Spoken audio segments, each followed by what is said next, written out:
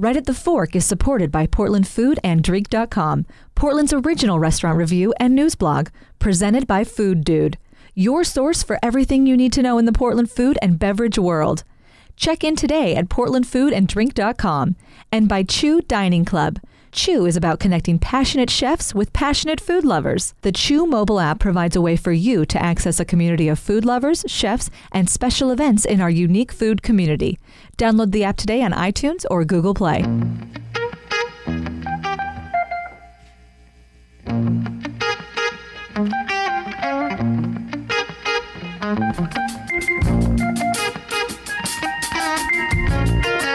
I can't stand the rain against my window, bringing back sweet memories. Hey, all right, here we go. No, never mind. I wanted to do the Hank Kingsley intro. So you're all a big part of the show. So the better you are, the better Court and I are. All right, this is exciting, isn't it? All right, so here we go. There's a big sign over there. It says applesauce. Oh, right. Oh, I'm sorry, applause. I'm going to have to get into that show. Hey, by the way, we haven't been checking the Amazings. No, I none of them have stood out, so I think we're pretty... Are we recording now? Is this the podcast? Yeah, we're rolling. Okay. Yeah. And go. All right. Well, I'm Chris Angeles. Yeah. I'm doing what you usually do, Court Johnson. Well, you asked to do the little Hank, is it Kingsley? Hank Kingsley. Hank Kingsley yes. intro. And a little tribute to Gary Shandling. Who, yeah. There aren't enough tributes you can do to honor that man. But Court Johnson, morning host on kink.fm. That's right. Awesome morning host. And so glad to have you with us. Yeah. Today our guest, neither of us had met him, but we've heard about him. We've heard about him in the news. He's been of note lately for a couple of things. Yes. You had the chance to talk to him a couple times on the phone, but neither of us had met him. But I'd always heard about him. Yeah, you hear a lot about Micah Camden. And then I walked up to the lobby to find him, and I immediately saw this guy standing there. I'm like, it's got to be Micah. Well, everything I've heard. Plus, he's got all the tattoos. Yeah, well, that was part of it. And in the course of the interview that you're going to hear, you actually find out about how those tattoos have... I had no idea. Crazy story about tattoos. In Japan. Yeah, which kind of surprised both of us. Yeah. But a very interesting guy, a very story which is straight. I started piecing things back together. We're close in age. He's turning 38. I am 38. We both grew up in Utah. There's a good chance, Chris, because Utah ain't that big. There's a big chance you're coming up with the next little Big Burger? Well, this is Mike and I hung out, and we didn't even realize it, just because it's like... Wow. Well, the places he grew up and where I was, it's just like, oh, man. But I didn't get when he went from Gary, Indiana to Salt Lake City. Well, we referenced East High School, and we played East High School. Oh, so that's where East High School in football a couple of times. Yeah, there's some intersection there. So well, Micah's been very controversial because he's been a big part of a lot of restaurants, and he's been a big success in a city where a lot of people define success differently. Yeah. And where a lot of people don't accomplish financial success. They accomplish artistic gratification and a little bit of financial sustainability. Yeah. But Micah and his partner Katie have hit it out of the ballpark with Little Big Burger and now Blue Star Donuts. And he's got some other great things going. And as he tells us in the podcast, at least one in the hopper before he's done. Yeah, it sounds like this one might be like a big one. I don't know. And it's not going to be Portland-based. No. He's doing it elsewhere. So yeah, I'm excited to find out what that is. He was very guarded about what it was. Well, you can. Yeah, he said it'll be a few weeks, but I can understand it. There is a point at which we like to think that we have such listenership, which is growing. Yeah. Thank you very much, everybody. That it's not a place where you want to divulge something that is held close to the vest. True. But go ahead. And we asked him about his current lawsuit. Yeah. Or the current lawsuit that he's involved with, and he's off mic was very passionate about it, and he indicates so a little bit on mic, and those are things that there are certain things you can't discuss while you're in the middle of a lawsuit. But he's been in the news lately, and a kind of nice position to be in, where when you have to settle for $675,000, that's okay because you made your money anyway. And I'm sure he wouldn't agree with that statement, but if you are in the position to settle for $675,000 lawsuit. Sure, why not? Yeah, exactly. There you go. Yeah, if it goes away, sure. But you'll know Micah from Yakuza. He'll tell you, Yakuza Lounge, DOC. He played a part in the beginning of Beast, and then Little Big Burger. He also Boxer Ramen, Boxer Sushi, which is not around any longer, as is Son of a Biscuit, which I really liked. Yeah. But I'll tell you what, the guy there's no bullshit. So shoots from the hip, and he does shoot. Yeah. So I hope everybody enjoys this as much as I did. There's some interviews I don't like when they end. And this is one of them. Yeah, this is one of them. This episode, by the way, Chris, is brought to you by the good chefs at Chew, the app. Chew Dining Club. Yeah. Have we talked about Chew yet? I don't know that we have. We did with Greg Denton when he was on. That's right, so we that did. was the first time, and now we're talking a little bit about it now. And Chew is really cool. It provides some dining opportunities or perks, so to speak, at some of Portland's best restaurants. I'm all about perks when it comes to things like this, because you've got airline miles that you can earn over time. Right. This is kind of dining, and for somebody like you, Chris, who is out and about all the time, this is perfect for you. I try to be picky now, a little more selective, and I would go to a lot of the restaurants on Chew, like Hamlet and Preem and Lardo and Grassa and St. Jack. Yeah. The list just keeps going on. And they're going to be adding more outside of the chef's table realm as they go. And it was the brainchild of Kurt Huffman. Right. Who we talk about with Micah. Yeah, as a matter of fact, the interview opens. Kurt is mentioned by Micah, yeah, but he doesn't say it's Kurt Huffman. So people should know it's Kurt Huffman that's referenced not only in the beginning of the interview, but later again on. Midway. So when the name Kurt comes up, that's Kurt Huffman. And we like Kurt. He was the first interview we had of 2016. Go back in the archives. Really good interview. I'm frenemies with Kurt, so I'm sure I'll say something at some point. You have a few frenemies? Oh, every one of them. That's the industry. So how do you swing from the friend part to the enemies? It's actually one of the best relationships you can have because you have respect and you everyone in this industry is so small and so convoluted and so incestuous that everybody has dirty laundry on everybody else. So if everybody's holding nuclear codes, it's like there's a certain respect built, Well, there's fear. Yeah. So it's funny that you mention that in this political arena right now with the nuclear codes. So yeah, and you're kind of not necessarily sharing space, but you're neighbors with. With Kurt and I love Kurt. Honestly, I do. We have, we're two people who have opened up. Like I've opened up 23 restaurants in 10 years in this town. Wow. And it's just we have nothing to talk about then. Yeah, so. 23 restaurants. There are no stories there. Yeah, but like Kurt and I met, way back when, and then we kept running into each other, and it was like who can open up more restaurants. And did you ever talk about doing anything together? Yeah, we did. He laments not getting into Blue Star with me. Oh, really? Yeah. I'm sure he has a couple of laments. He bit his tongue on Little Big Burger when he said it wouldn't work. Really? Yeah, he's like, that rent in that Pearl District, and I'm like, yeah, well, so he bit his tongue on that one, and then with Blue Star, I offered him ownership. I was like, let's do it together, and he's like, $3 donuts won't sell. Okay, so I just turned down a $22 million offer for the company. So did you really? Yeah. Wow. You turned it down? Did I hear that right? Yeah. So you've been we want it. Well, $22 million doesn't look like a whole lot when Uncle Sam comes in. Right, sure. Half of it. Yeah. And then you split the other half with your partner, and then it doesn't. Well, yeah, but there are a lot of people in this town that would hear that and, who are in food carts, and they have aspirations to get where you've gotten in the food world, who would hear that and think that's insane. Oh, it's, I'm not in a rush to offload the tiger by the tail yet, right. Because Little Big Burger, the sell on that was great because it helped like really secure my life and secure my partner's life and secure some employees' lives and stuff like that, where I don't need to run out and hastily give it away again. So I don't need to give away the farm, the donut farm. Are you still hungry? Hungry meaning? Hungry for the next big thing. I am currently working on it, actually.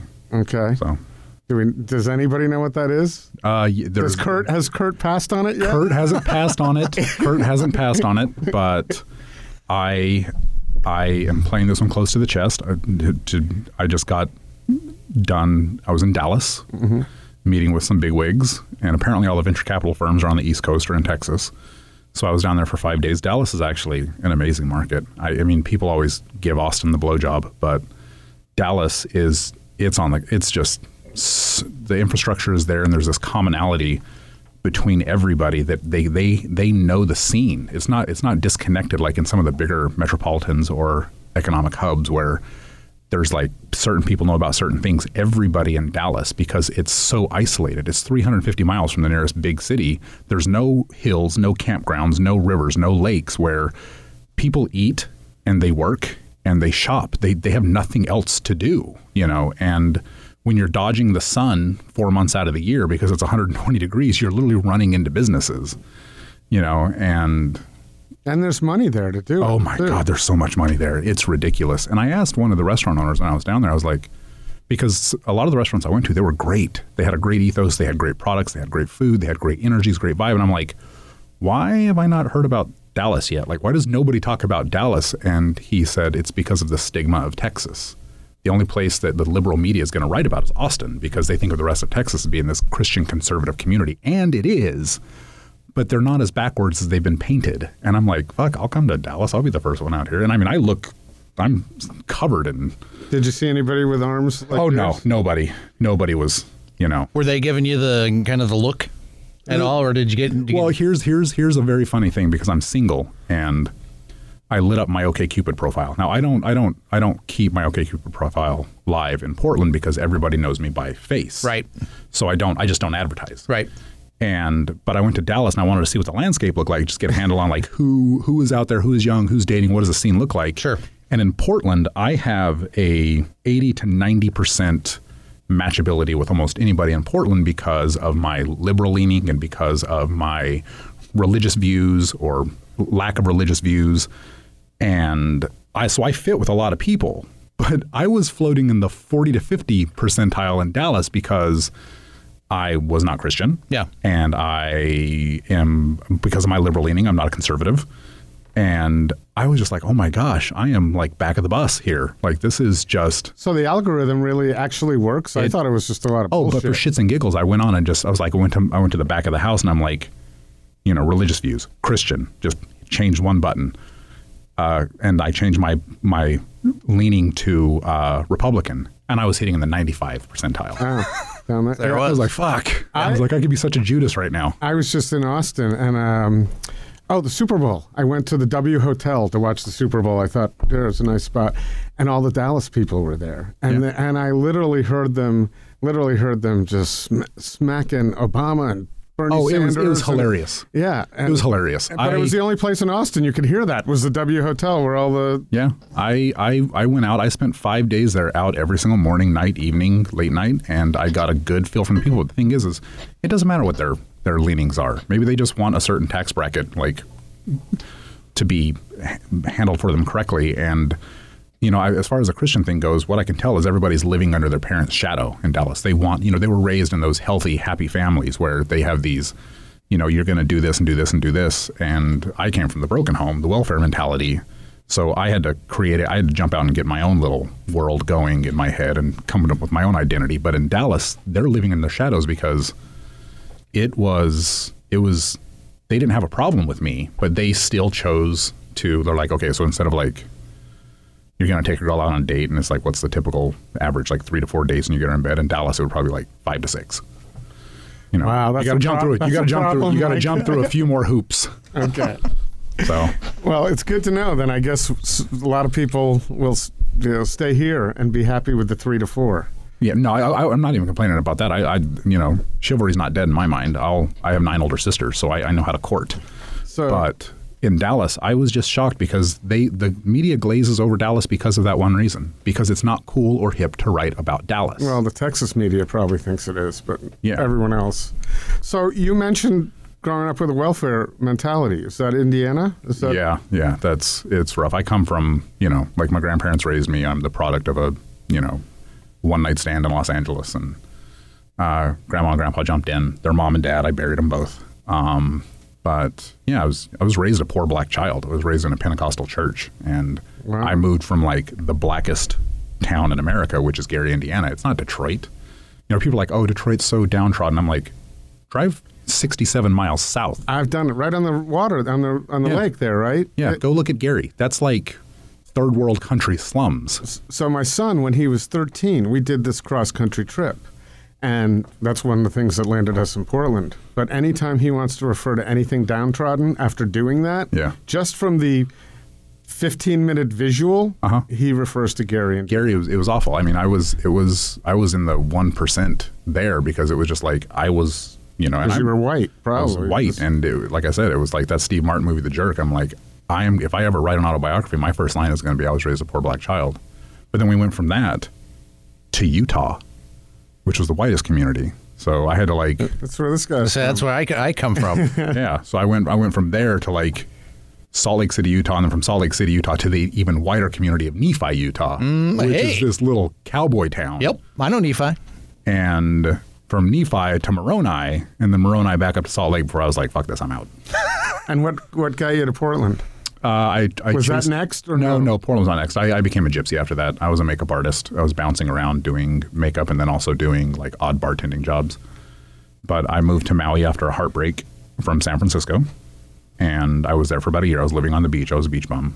And I met a girl. And we started doing like a long distance relationship thing with her. And then I moved here for her. So it was a woman that brought you here. Yeah. It wasn't the news and the food. No, there was. It was something I was looking at because when I was in Maui, I was reevaluating what I wanted to do. I wanted to get out of the makeup industry. I'd always wanted to be a chef because. And how old were you then? I was 23. Okay. 23. And just for how old are you now? I'm turning 38 in July. Oh, 38's a good age. So. I think. But I was 23 or 24 in Maui, and I wanted to be a chef. I wanted to be one. And it wasn't because I have some romanticized biography. I was raised on spaghetti and welfare cheddar.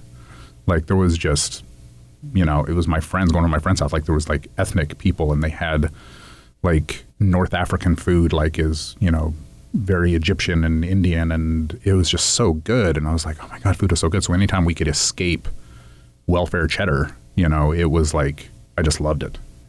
Never heard the term welfare cheddar. Oh, if you've ever see, I grew up. No, you don't want to hear where I grew up. You never forget it. Yeah, it's like I grew up in the opposite of Gary, Indiana. Yeah, and which is unfortunate and unfortunate. They both have their ups and downs. Like if I look at it like this because I dated Naomi Pomeroy for like 4 years, and she was raised in a very good environment. Every household has their trauma, but she knows food back to front. Like. Doesn't matter what anybody says, she knows food. It just is inherently well, it's obvious. Yeah, you can't doubt. Who would doubt that? Yeah. I was not. I got exposed to good food when I got into the makeup industry, and I started getting charted around and flown around to like Paris to do Paris Fashion Week. And I'm looking for McDonald's, but all these people are like charting me off to these nice restaurants, and I'm tasting real food for the first time. I'm tasting what chicken should taste like or what vegetables should taste like, and my mind is blowing up. And I was like, wow, that is amazing. And I literally became addicted to food at that point. But I didn't have a romance. My mom didn't know how to cook shit. I love my mom to death, but nobody in my family could cook. We opened up, our can opener was our only utensil. It was like opening stuff up, dumping it out, and throwing it in the microwave. And that was dinner for like 10 people.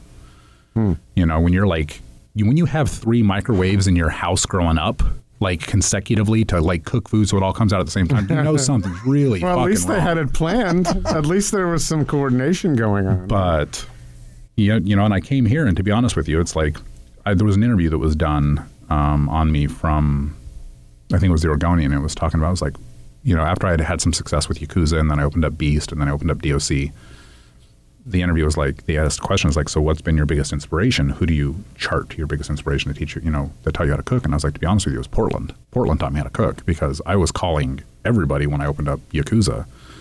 And how many years ago was that? Oh, fuck. Yakuza was 11 and a half to 12 years ago. I opened up Beast 7 months later and DOC a year later after that. Oh, I didn't know you opened up. So that was obviously when you had your relationship with Naomi. Yeah, she had just closed Clark Lewis and Gotham and Ripe and everything, and her world just collapsed.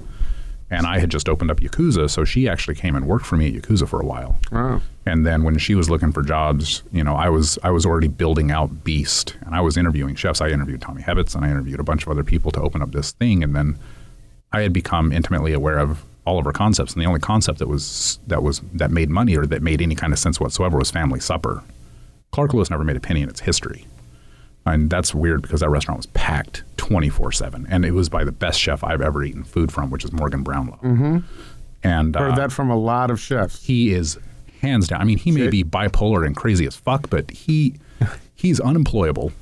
But he is the best chef, and I've eaten it. I've got Is he around? 40. Yeah, he's still around. I've got 40 plus Michelin stars under my belt now from traveling around and eating. Mm-hmm. I'd put him in front of anybody. I would not be afraid to. Not in like a molecular gastronomy sense. I wouldn't stick him up against A-Chats or Daniel Ham. But if it came to like any of the big boys in Paris, fuck, he would just annihilate them. Anybody else in this town you think could do that? Rucker. Mm-hmm. He's an amazing chef. Naomi, obviously, she's got a more focused palate. She keeps everything down to the farm. She doesn't really jump out that much. But Rucker's fearless. He doesn't He just goes crazy with his menu. But those are the two that and also like you Scott Dolich. Forever, I go on forever. Like Scott Dolich doesn't get near the attention he deserves because he does such a good job. I think so too, but he's not really in the kitchen any longer. That's maybe why he's getting less attention. Well, even when he was slaving away in the kitchen, he wasn't getting it. But yeah, they are. I'd say Rucker, Pomeroy, and actually, I employed one of the best chefs I've ever met, which was Greg at DOC. When I opened up DOC, and he worked for me for a year and then went off to open up June. Oh yeah, Greg Perot, amazing fucking chef. Yeah, he was so good. Not only that, he built the most beautiful That was a beautiful little spot. Yeah, it still is, but it's not his anymore. But he suffered from that same thing Morgan Brownlow did, where he just had this idealization of like what? Because they both were reared in Northern California. Brownlow was at Stars and Rubicon and all those other ones, and then he was reared at the Martini House in Napa. So they both had this like seriously heavy weight on their shoulders of like crazy chefs hoarding over them, and they brought that up here and realized, yeah, that doesn't happen. He didn't, and Greg never struck me as crazy. He was very shy. We did an event with him, and he didn't want to really talk to people. Yeah, but there was some quiet rage there too. Yeah, there was like a calm chaos always formulating in his mind. So those two restaurants, Yakuza and DOC. Yeah. For when I first started to discover this food scene, hands down, two of my favorite restaurants. Yakuza was all me. That was definitely like the food there was my expression, because I came from Hawaii, and the one thing this town did not have was good sushi, like at all. I mean, I'll give Hiroshi he stuck it out, and he was the old cliche, Japanese sushi chef, but he wasn't getting good fish. So living in Maui, I was like, I know where to get good fish, and I know what to do with it. And I mean, the ketchup company that I own that's really taken off right now was just everybody in Hawaii puts sriracha in their ketchup. So that's where that came from. Mm-hmm. What's the ketchup company? Camden's Ketchup. Camden's Ketchup. What I serve at Little Big, but that is starting to take off. I met with John George in New York, and he's going to put it in his restaurants. Oh, fantastic. Well, you got it going. So you have it going. So when was the first moment? And by the way, you're indicating we could go in 63 different directions. Yeah, it's about conversations are a butterfly. Yeah, so it's we go a lot of places. But I really want to talk a little bit about the first moment you realized, shit, I'm really going to make it big time. I'm not, I'm far from Gary, Indiana. I'm going to make some cash. And I guess the question before that is, did you set out to do that, or did you start with the way most people do? It was just a passion for cooking and see where it goes. No, it wasn't even a passion for cooking. I have a 10th grade education. I was limited. I didn't have a lot of options to do. I walked out of my 10th grade class, gave him the finger. I have no GED, no secondary education. I'm a ex-felon. I spent 9 months in prison. What did you? I thought I was smarter in the system when I was younger, and I did like stupid fraud shit. I've owned up to it. I'm a success story. I used to run from that. I used to tell people, that I. Well, now you can. Yeah. No one can. No one can say he's still committing fraud because you don't need to. Right. But I made a mistake. That's the welfare mentality I'm talking about. When you're raised in that system, you become a part of that system, and it's hard to break out of it. And I literally had to cut everybody off, including my family, to just escape from it, to see what else the world had to offer, because I believed that I was bigger than my circumstance. And if it was up to my dad, I'd be a heating and air conditioning technician, and still a part of a church that is just an awful church to be a part of. Did you buy into it at a young age? No, I didn't. All my sisters did. I'm only saying that because you said you're not religious or Christian now. I'm not making a judgment call. No, not at all. I have a chapter in a book that I'm writing, and it's called "I Have Become My Father's." Now, like I said, I'm the product of a one-night stand. I sought my real dad out when I was about 22, and I found him. He was very wealthy, he was just a typical, when I guess my mom met him, he was a typical playboy Iranian over here for college, but he actually made it. He owns a bunch of stuff in California, and I'd never met him, but I basically had wanted to do the same things he had done prior to meeting him. I was like, I wanted to be a chef, and I wanted to get into restaurants, and I just knew there was something else out there. And I'm assuming that, I Have Become My Father's is like that story of nature versus nurture. Because I am very much my dad. That welfare mentality, I have it, the good and the bad. I'm a hard worker. I've worked my whole life. I jump in and figure shit out on my own. But I also I was constantly working and running from this fear of poverty. Like, my drive, what kept me opening up restaurants, was I was afraid they were going to fail. So that's what I was doing. I wasn't running at them thinking, okay, like with any specific strategy in mind. It was just like, I've got to keep working. If I'd work myself out of a job. I'd open up Yakuza and develop everything, and then I didn't have a job. And then I'd open up Beast, didn't have a job. What happened at Yakuza? How did that go away? I sold all my investments in Yakuza, Beast, and DOC a month after I opened Little Big Burger. So you're like, when did you realize? That was the biggest writing on the wall, was when the lines didn't end at the first Little Big Burger. And when we opened up the doors of Little Big Burger, we had $2,200 in the bank, and then a month later we had $100,000 in the bank. And I just realized I had a tiger by the tail, and I called up, I shut Fats down, and I was like, you guys can buy me out. I'm like, I've got to focus on this. And that's when I was like, okay, people are going to see these lines. When did you call Kurt to say, hey, just so you know? When I was no, he saw it. Kurt came in and saw it. He would drive down the street. He's like, oh man. He drove down the street, and he ate crow real quick. I mean, he admitted to it, like, to me. I remember we were sitting at Little Big Burger, and he's just like, congratulations. I'm an idiot. It's like, I didn't think it was. Well, he's a humble man. So. Yeah. So go ahead. I'm sorry. That's fascinating to me how Little Big Burger. So you put a bet on it, but you didn't know. Everybody said it wasn't going to work, because I was the first of the private sector chefs to be like, okay, because it was right around when the economy collapsed. People weren't coming over to Yakuza anymore to spend X amount of money, and I took that Yakuza burger, which was famous, and I distilled it down into the thing, and I basically ripped off In-N-Out with like 2 or 3 menu items and said, this is what I'm going to do here.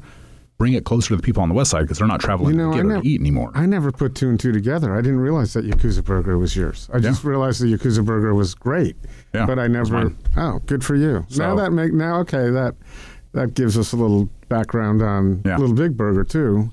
Which, by the way, I think when I first heard it, I thought, I don't know about that, but when you really think about it, everywhere I go, I'm like, I don't want a whole burger. I don't feel like a whole burger. Yeah. It's too much. So that's the perfect size, and it's bigger than a slider. It's 5 bites, something? Yep. We started that concept for $72,000.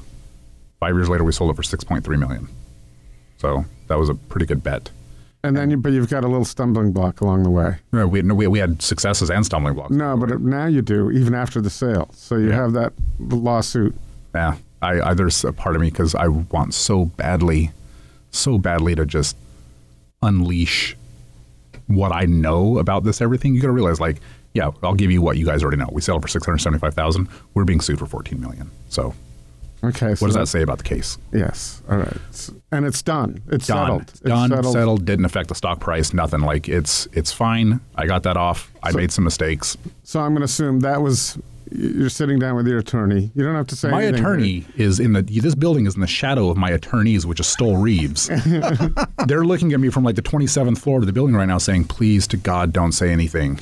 All right. So have you said, we don't want you to say too much, but I'm guessing it came down to the risk of 16 million, 17 million? 14 million versus just this is. All we did was we basically just paid what it would have cost to take us to court to shut them down. All right. So. Okay. Well, and it's not the first time I've been sued. I've been sued before. It's when you get bigger, you get a bigger bullseye painted on your back. And do you have a larger tolerance? I mean, I'm a small guy, small business guy. Minor little things happen to me, and I'm nervous for days. Oh, the first lawsuit that I had was like literally minutes after we opened up Little Big Burger, and one of my investors in Fats realized, he's like, because I gave him the option to invest in Little Big Burger, and he got so mad he felt like I'd shut him. So he tried to sue us for like $4 million. I settled for $25,000. I mean, come on.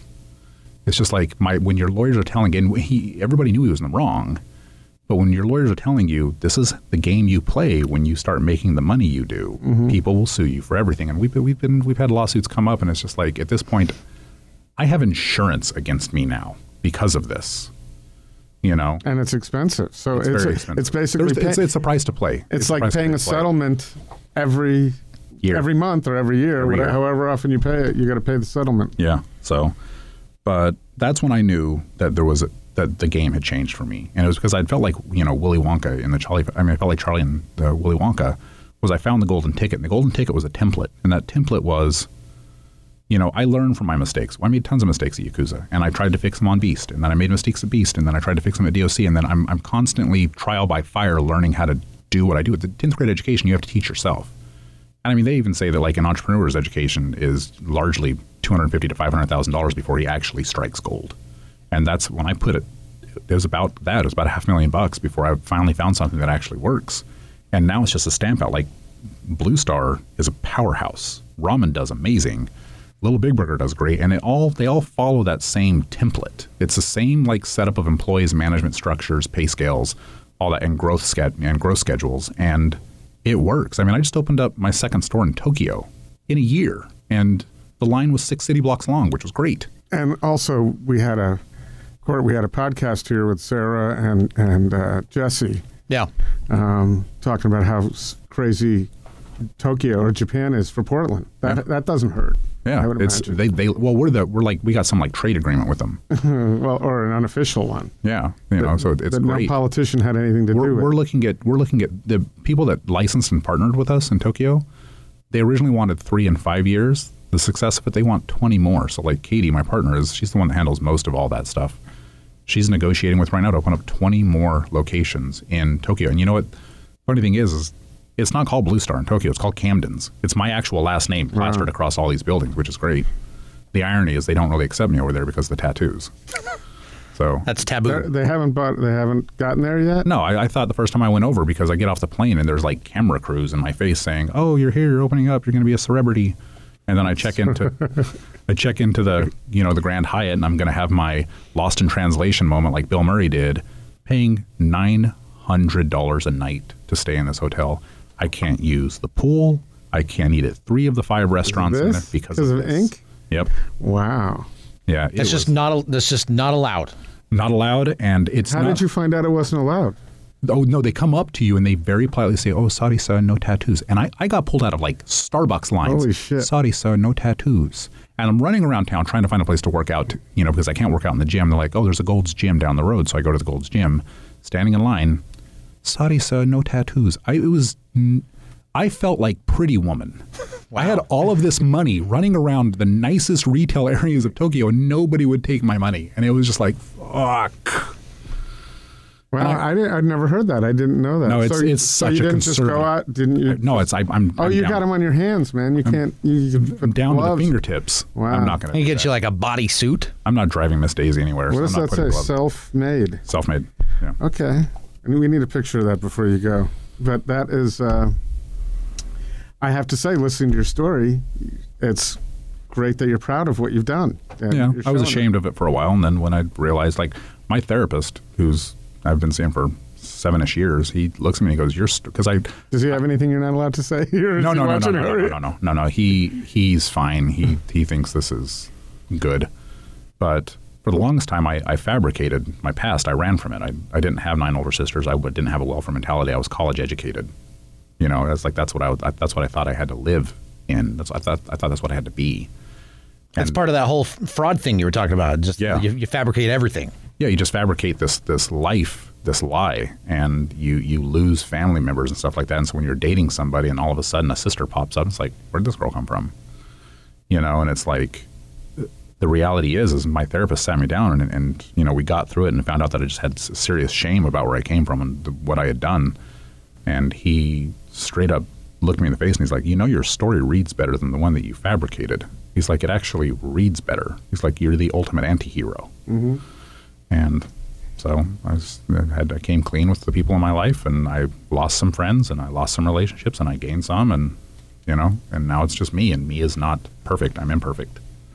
And I would imagine that you've got a little baggage in Portland being a success. It's like if people are successful, now that's not what they're supposed to be. They're supposed to stay organic and just serve great. It's fodder for the few. I mean, honestly, the people that are going to come out and hate you for being successful they have issues in their own life. I don't have a problem with it. Like someone asked me, I was doing an interview for Vice magazine, and they're like, oh, it seems like there's a little bit of a slack for you selling your company. I'm like, yeah, I cried all the way to the bank. But it doesn't happen a lot. No, it doesn't. Right? So it doesn't, you have all these people in the food business here, mm-hmm. and a lot of them would just, some of them wouldn't admit to it. Kurt said it right away. Kurt said it, in printed paper, he's like, there was a big business journal, like 6-page article on Katie and I, and they interviewed Kurt because he's the other head honch in town with opening restaurants, and he's like, I've had my own issues with Micah, and he's like, to be honest with you, he goes, people may say something, but there's nobody that wouldn't trade shoes with him right now. Yeah, including himself. Every single food cart out there would die to end up with $6 million for whatever they're doing. And now you're passing up a lot of money. Triple that or quadruple that. Yeah, it's because Katie's, my partner is definitely the better half of everything I've done. She was my wife for a while. We ended up getting divorced. Don't ever work with someone 16 hours a day. You'll have nothing to talk about when you come home. But she has the foresight. She's like, no, we can do this. We can take this larger. We can do this ourselves. We can grow this to a bigger check. We can have something like this. And I was like, okay, I'm along for the ride. Just tell me what I have to do, And so the relationship's better now that you're not married. I went to her wedding. I just went to her wedding in September. I watched her marry some other guy. How was that? It was hard as fuck. I seriously thought that I was going to stroll in. We're friends. We hang out all the time. We work together all the time. I thought I was going to stroll in, say a cheeky little speech, and, take a couple bridesmaids home. I watched her walk down the aisle and get married, and I did a French exit. I walked out of that thing afterwards, got in my car, drove home, packed a bag, drove to the airport, flew to New York, and came home 3 weeks later. It was hard as hell. And you didn't think that going in? No, I went in with I think that was probably the cockiest I've ever been in my life because I looked great. I was like, I'm going to dress better than the groom. I'm friends with the groom. There was going to be a lot of hot bridesmaids there. I had a speech because she's going into her third marriage. That was my first. And I'm like, third time's the charm, or 3 strikes and you're out. I was going to get some laughs. Oh, it fucking killed. It just killed. So I don't know how to ask this question, but it must be, you obviously like the women, right? So it must be kind of fun to be you, 38, I mean, depending on who you are, who one is, but 38, good-looking guy, you're confident, which is what my understanding is the key. Women like, and you've been a great success in a city where people, your food, I've said this for a long time, our chefs and the people in the food world are celebrities. All we've got are the Blazers. I will say the Timbers are in town now, but I don't think there are any personalities there that people gravitate towards. There's not. So you guys are it. And so I would imagine it's kind of fun for you. How do you navigate it? I thought it was fun, when I was younger, and every other week you'd see my name in the Willamette Week or something like that when I was actually in the weeds cooking and doing stuff. And I just saw your name in the Willamette Week for something else. Yeah, some woman was trying to get back at you somehow. Oh yeah. Oh God, she was an ex. She went to town on me. But it's not, when you work in this industry and you are married to this industry, the relationships come second. You can ask anyone, they come second, and you don't learn the skills that are required to have a healthy, happy relationship because you have to sacrifice to give that. But you're so afraid of failure in this industry because this is oftentimes all people have. Even the food carts is all they have. So they're gonna and they have to live and breathe that. Man. They have to live and breathe in it, and it's hard. Right, and they don't get weekends. They don't get any time. And you go through relationship after relationship where you end up developing bad habits within a relationship that could be better if you had some kind of balance. And it's only until recently when I had to stop working as much as I was doing, and I hired people to do the jobs that could do jobs better than me, where I realized I don't know how to fucking date. Like, I don't know how to put this much time into a relationship, and I freak out, and you just start making huge mistakes, and the next thing you know, they're fucking slandering your name in the paper because they're pissed at you. It's not as easy as you think it is. I moved here. I'm a single guy. I know it's I moved here 12 years ago. I've opened 23 restaurants, and I never thought I was going to be 38 and single. I don't want to be fucking single. You know, that is hell. Well, wait a minute. Have you ever given thought to what it might be like if you came to grips with it and loved yourself and didn't have a relationship? My therapist tries to work on this all the time. Yeah, I'm trying to help you too. So he's like, come in anytime. We got a couch. I'll build a couch in here. It comes down to that welfare mentality again. Like, this is the part of my dad that I'm trying to escape. So I've got 9 older sisters, and they always look for a man to validate themselves. So that's my only example. I didn't have a strong male in my life. My dad was just a hardworking guy. He worked until I buried him. Right. You know? I just believe that you don't have to have someone to validate you. And my therapist believes the same thing, but I watched too many. No, fuck no. I'm getting old. My testosterone's dropping. Oh, you're 38, man. Just hold on. It's my. And I don't mean that literally. I watched too many Disney movies growing up. You know, I have this idealized what it's supposed to look like as far as a relationship. I think it takes a while. So when I got divorced after an 18-year relationship, I thought I was going to be in one 2 or 3 months later. Uh-huh. Okay, I've had some ins and outs along the way. That was 18 years ago, and I've kind of learned. You know, a lot of married people who are talking the way you think that, oh, you'll find somebody like that's the default, and it's got to be for you to be happy.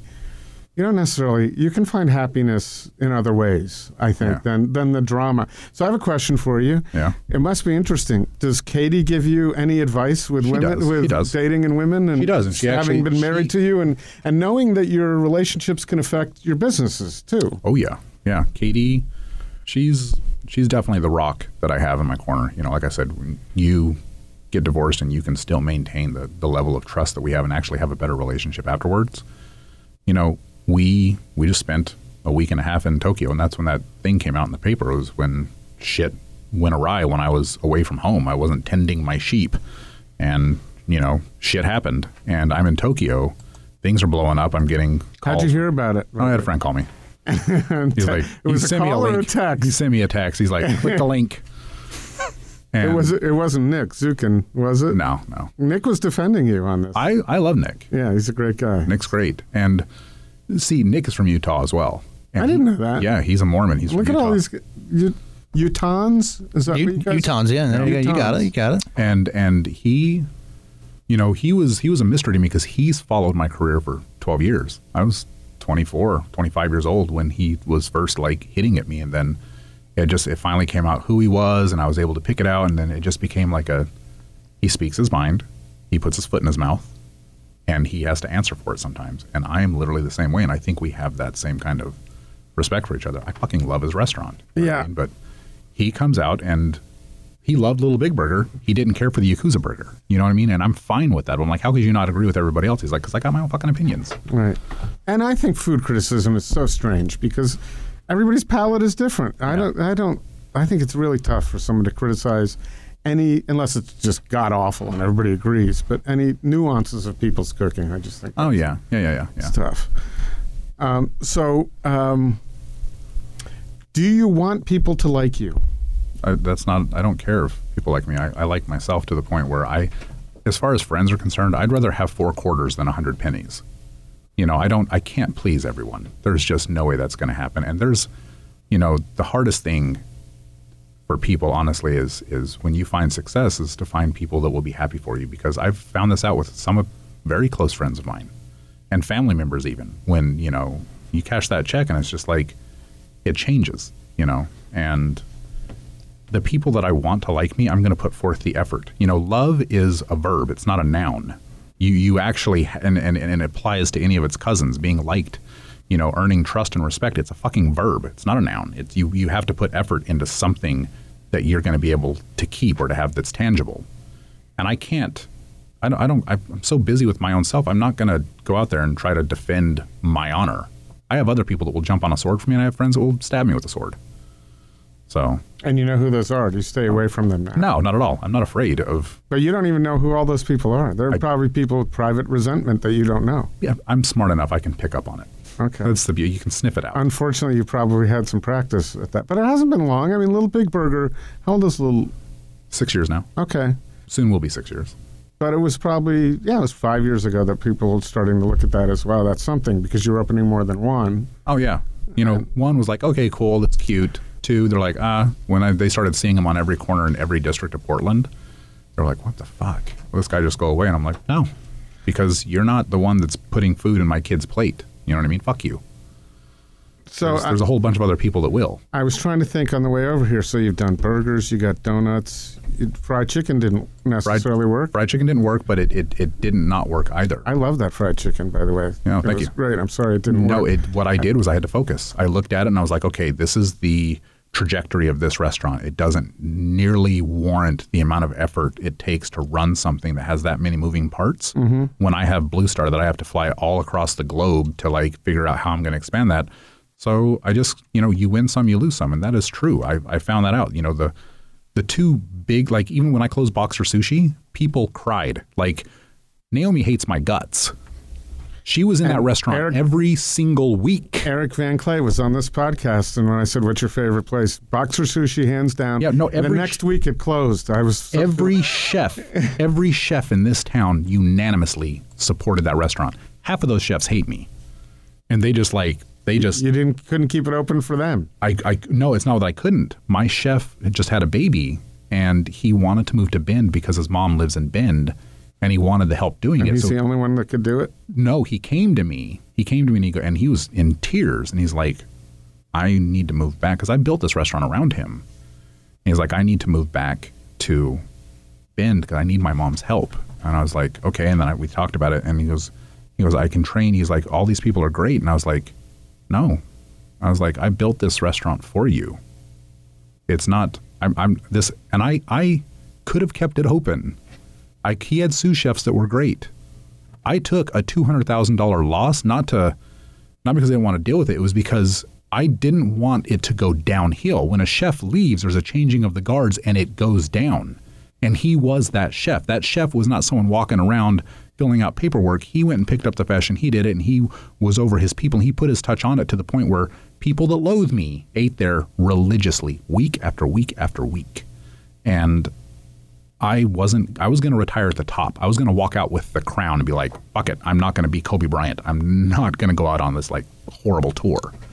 So I did, and I took a $200,000 hit. Oh. And I closed it, and we announced we were going to close it, and there was just people were calling left and right.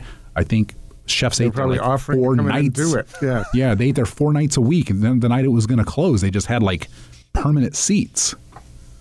So you didn't have confidence in any of the sous enough to think, because we're right after we're recording and it may air before this or stream before this with Justin Woodward. So I'm sure a lot of people thought with Castagna when Matt left, what's going to happen with Castagna? Well, he's done very well. Yeah. So that's a different beast. There's a level of with the sushi world. There's a touch. It's all in that touch. It's not in the recipe. It's not in the measurement of maltodextrin versus this. It's the touch. And it's a repetitious touch. And it's the kind of touch that would drive any other chef other than a sushi chef fucking bonkers. Chefs don't like to do the same thing repetition over repetition. Sushi is about the same thing for 80 fucking years. And if you watch Euro Drink Sushi, you just see there's a guy who was the intern after 2.5 years couldn't do the... Right. He didn't make it. With another chef, they get to change their menus with the seasons. They're like, oh, this is the trend. Sushi doesn't have a trend. It doesn't change. Good sushi joints, they do the same thing over and over and over. And I would never be able to put someone else. I found a true sushi chef in a Jewish kid from Utah, that I'd known. He went to Judge High School. I went to East. And how did you learn that? What did you see?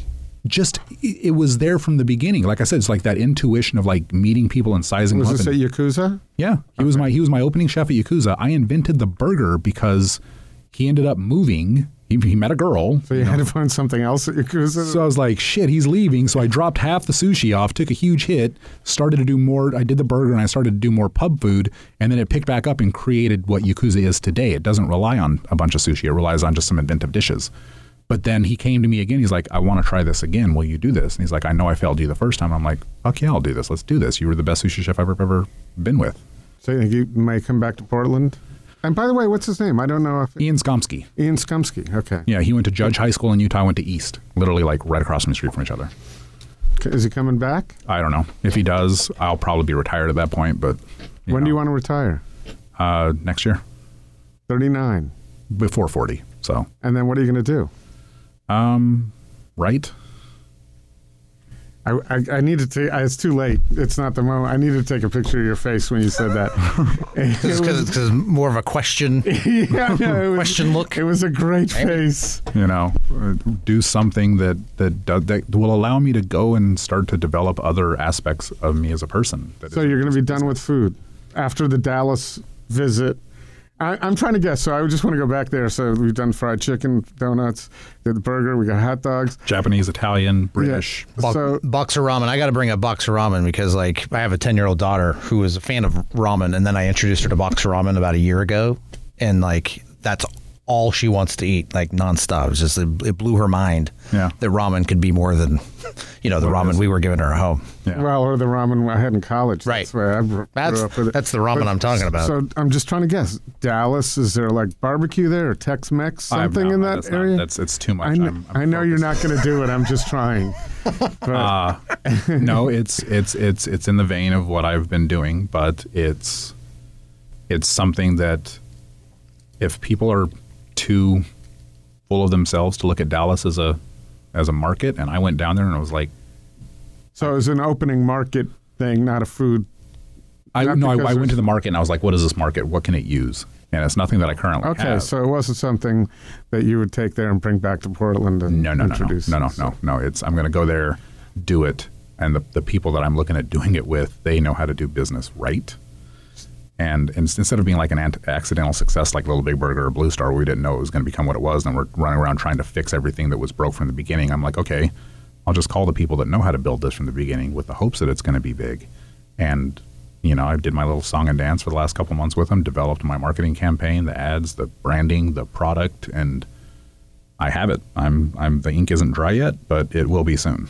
And I'll be able to go down, do what I do best, which is open it up, create it, get a little bit of buzz, and then back off and let someone else run it. I can't run restaurants. I'm not an effective manager. I'm not a people person.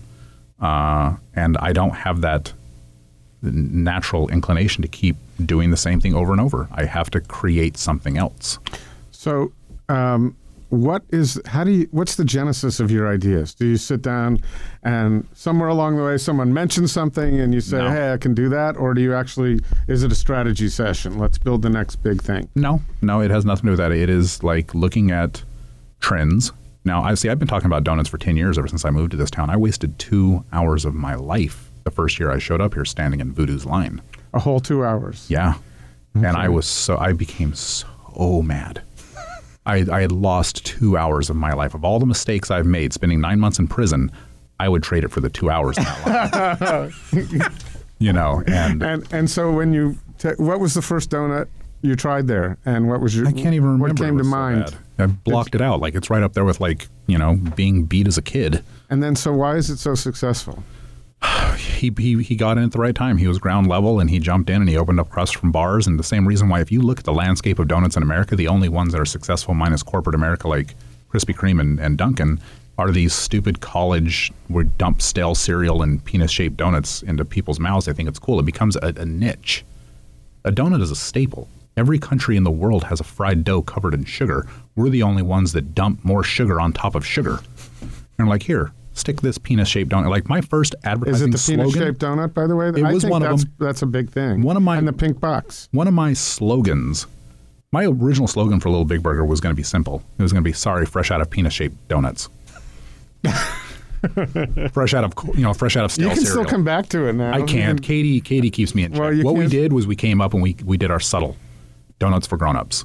And that's what we did. We designed a donut for a grown-up. And we took it from the strip malls of the outer-lying cities, paid the high rent, and realized that the cupcake market for the last 15 years had been priming people to spend $3.50 per unit item for something special. And we did it. Nobody said, like, Kurt looked me in the face and he said, "You'll never sell $3.50 donuts."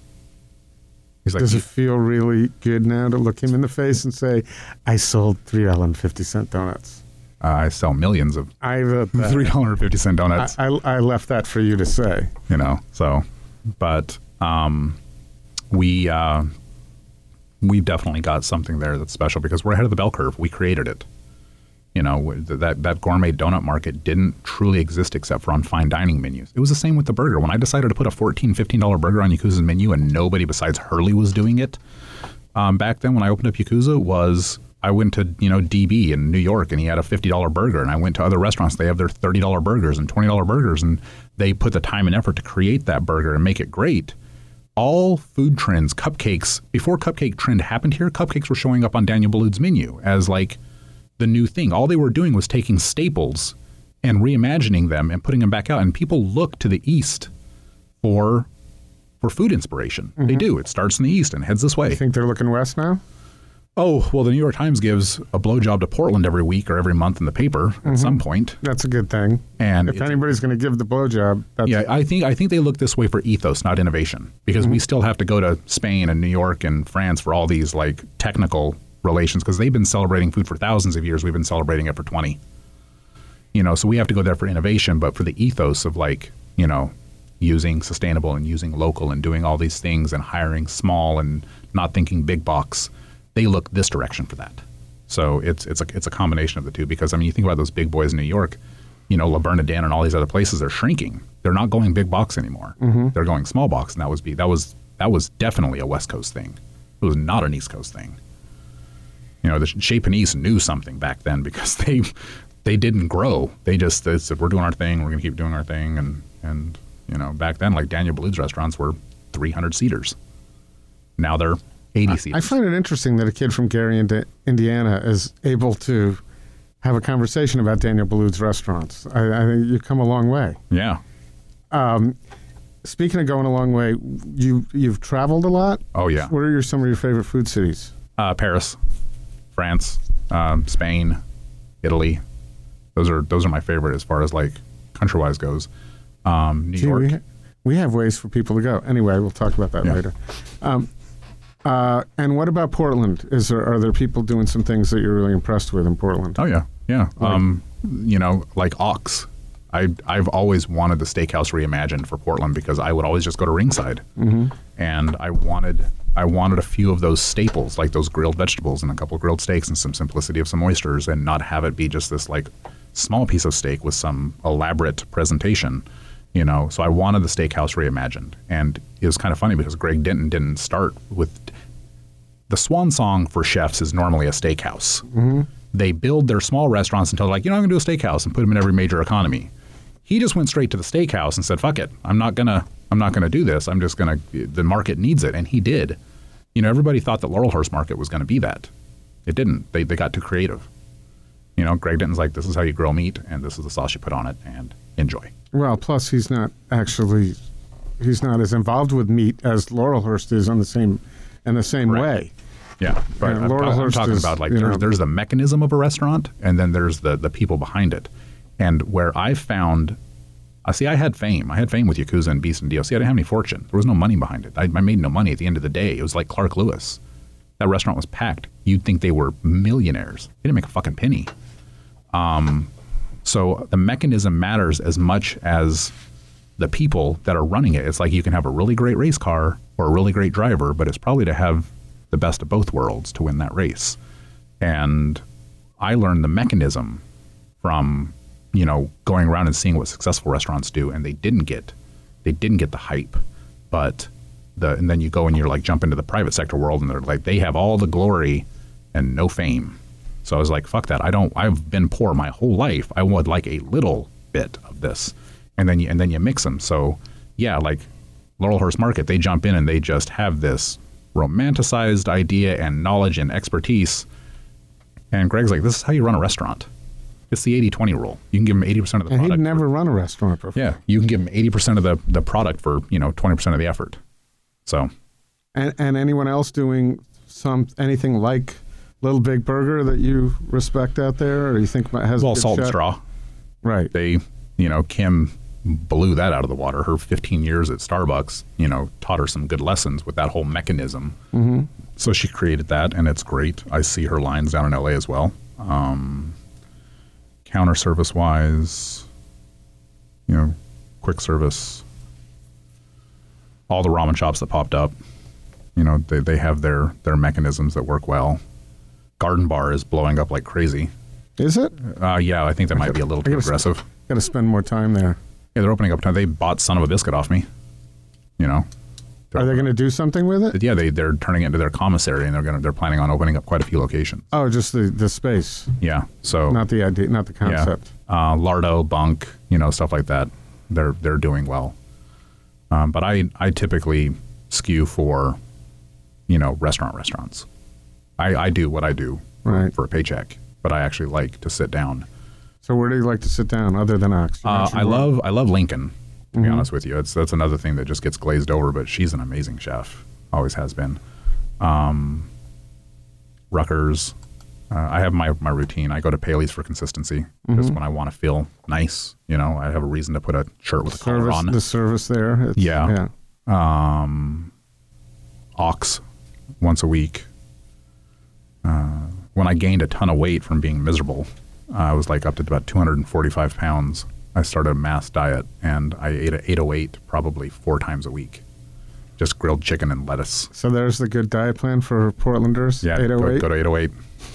I got to throw that into the mix. Yeah. So. So do you think you're going to? You can retire and then get away from the food world? I hope Aren't you so. going to be tempted to do something great because you got time? I mean, I'm telling you, 39, 40 is young. You got to realize, like, I don't have the typical 39, 40-year-old path. I've never done a drug in my life. I've never smoked weed. I've never done any kind of a drug. I lost out on. Drinker? No. No alcohol at all? Or I've drank probably 15 times in 10 years. Wow. That's unusual for someone in the industry. No, it's when half of my sisters were alcoholics. Is that what dissuaded you? Yeah. Yeah, my father kind of dissuaded me from being any more than a really like social Gary, Indiana, drinker. You just like people like here when you're raised in a nice household, you're like, oh, I can do this recreationally. But when you're doing that to escape the misery of being raised in Gary, Indiana, you're walking over dead people in the streets, and it's like you get a different viewpoint. Well, you had to decide that early on, though. I mean, a lot of people don't get to the point of deciding that. They just do it. But as far as like that trajectory goes, I'm tired. I really am. I'm like perpetually exhausted from working my ass off for the last 12 years. It's like, love me or hate me, I've earned everything that I've gotten. And so you think at 50 you're going to be able to just sit back and write and have a calm, easy life? You're used to going to get it and chasing it. No, I'm still waiting on Princess Charming to show along and sweep me off my feet. Okay. And that would be, and just spend time with her? Yeah. Raise a family and stuff like that. Mm. So. Okay. Well, you heard it here on the podcast. So we can put a hashtag out there. I don't know. So what can we do? I don't think Micah needs help. No. I'm the one who needs the help. So that is great. We appreciate you coming to talk about this. Anything else that you would like to get out there? Any events that you have? No. I'm starting to learn to keep my mouth shut at certain points. Like I said, it's like they can be damaging when you open up your mouth and you vent too many opinions. Because like Katie, whenever I slander voodoo, Katie has to go on the offensive with voodoo and be like, "It's okay, sorry." One night, hey, this is funny as hell. The Oregonian printed that thing in the paper. It says, "Move over voodoo. There's a new donut king in town." All I did was just text that to Trey, and he texts me back, "Fuck you." And then Katie is Why sitting did you next text to that to him? because I just felt like it. Do you have anything personally against him? Or Yes, just because against he his donuts? has a platform. He has a platform that he could do so much with, but he's not. And what kind of things would you suggest he do? We could just stop ripping open bags. Like his donuts are, donuts in a mix. There's just tons of crap in them. Like there's 5 ingredients in my donut, and they're all natural. And he's just dumping and mixing. It's those 2 hours. I'm telling you, it just psychologically scarred me. for life. But I think you're talking about the ethos that the Times looks to. It's the ethos that is ingrained into you and a lot of people in the food world here, but all over the country. Let's forget about the world. Correct. People are eating food like that. And They not are, but thinking twice about it. he's the number one tourist attraction, well, that has like he's leading our army into that. But you know what? That there are people who come and think that is and I don't want to get involved, in anything negative with voodoo. But no, the people who come here they're looking for the Disneyland of food, and that's their idea. And they have their ideas of the restaurants. True. I just talked to someone yesterday who, dear woman, we went on a hike, and she lives in Oregon City. And she was asking what I did, and I told her about, restaurants and chefs, and what are those restaurants? And I said, well, if I start talking about it, you haven't heard of them, so it's there's a certain ethos involved with these restaurants. She said, are you talking about Jake's and Portland City Grill? And I said, no, not at all. Well, what are you talking about? She's lived in this area. She's not a tourist, right? But she's lived in this area. Those were her ideas of the Portland food scene, were Jake's and Portland City Grill. So the people who come here from out of town, that also, I had an experience. One of the reasons I'm doing what I do now, before I moved to Portland, I stayed at the Fifth Avenue Suites, and I asked the concierge. I've told this story on the podcast before, Court, so you can stop me at any time. But I don't remember it. So okay, and I asked the concierge where to go, and he said Jake's and Ruth's Chris. Right, I didn't know anything, so okay, and the mothers. He mentioned mothers. Well, that sounded different because I knew. But then when I moved here, and he told me, don't go on the other side of the river. You'll just get lost and it's dangerous. Literally said that. That was 2004. Yeah. 2004. And then when I moved here, I found out there's this whole world over there. Clark Lewis, 2004. Amazing restaurant. Yeah, but I was told not to go over there. And there wasn't a lot in 2004 as much, right? Right. But still, that was what the hotels were putting out there as the food scene. Would go to Jake's. You'll love Jake's. That's Portland. Yeah. And so what I've learned over time is there are these different tiers of what people understand. It's true. So you are embodying, and you have with Yakuza and Beast, DOC, those beautiful restaurants with beautiful food that take the time to think. And so that's ingrained in your bloodstream. Yeah. But it's not necessarily, never was at Voodoo. How long has Voodoo been around? Too long. Okay. Well, we'll end on that note. Okay. And we'll go get a donut and we'll make it Blue Star. Yeah. I should have brought some, but I was like... Yeah, you should have actually. I was rushing here from another appointment. Well, I'll tell you what. Let's make a deal. You don't have to make a deal. You're going to beat the shit out of me on a deal anyway, right? You're a better deal maker than either Court or I am. But come back on the podcast and bring donuts or whatever your Dallas thing is, the new thing. I have that. Once that ink dries, it'll become known. Okay. When's that ink drying? Hopefully within a week or 2 weeks. I'm flying down to LA this weekend to go meet with a couple billionaires, and then I'm flying to Miami to go meet with the opposing billionaires, and then... Okay. Yeah. We could hold off on this podcast to do the little addendum. Don't worry about it. Yeah. Well, I know you're not worried about it. We'd love to have it. But we'd love to have, it was great to have you come in, and nice to finally meet you. I've just had a couple of phone conversations over the years, so. Yeah. Good deal. All right, sir. Thank you. Thank you. Right at the Fork is hosted and produced by Chris Angeles and Court Johnson. Intro music by Ariel Verinis. Find links to her music in the show notes section.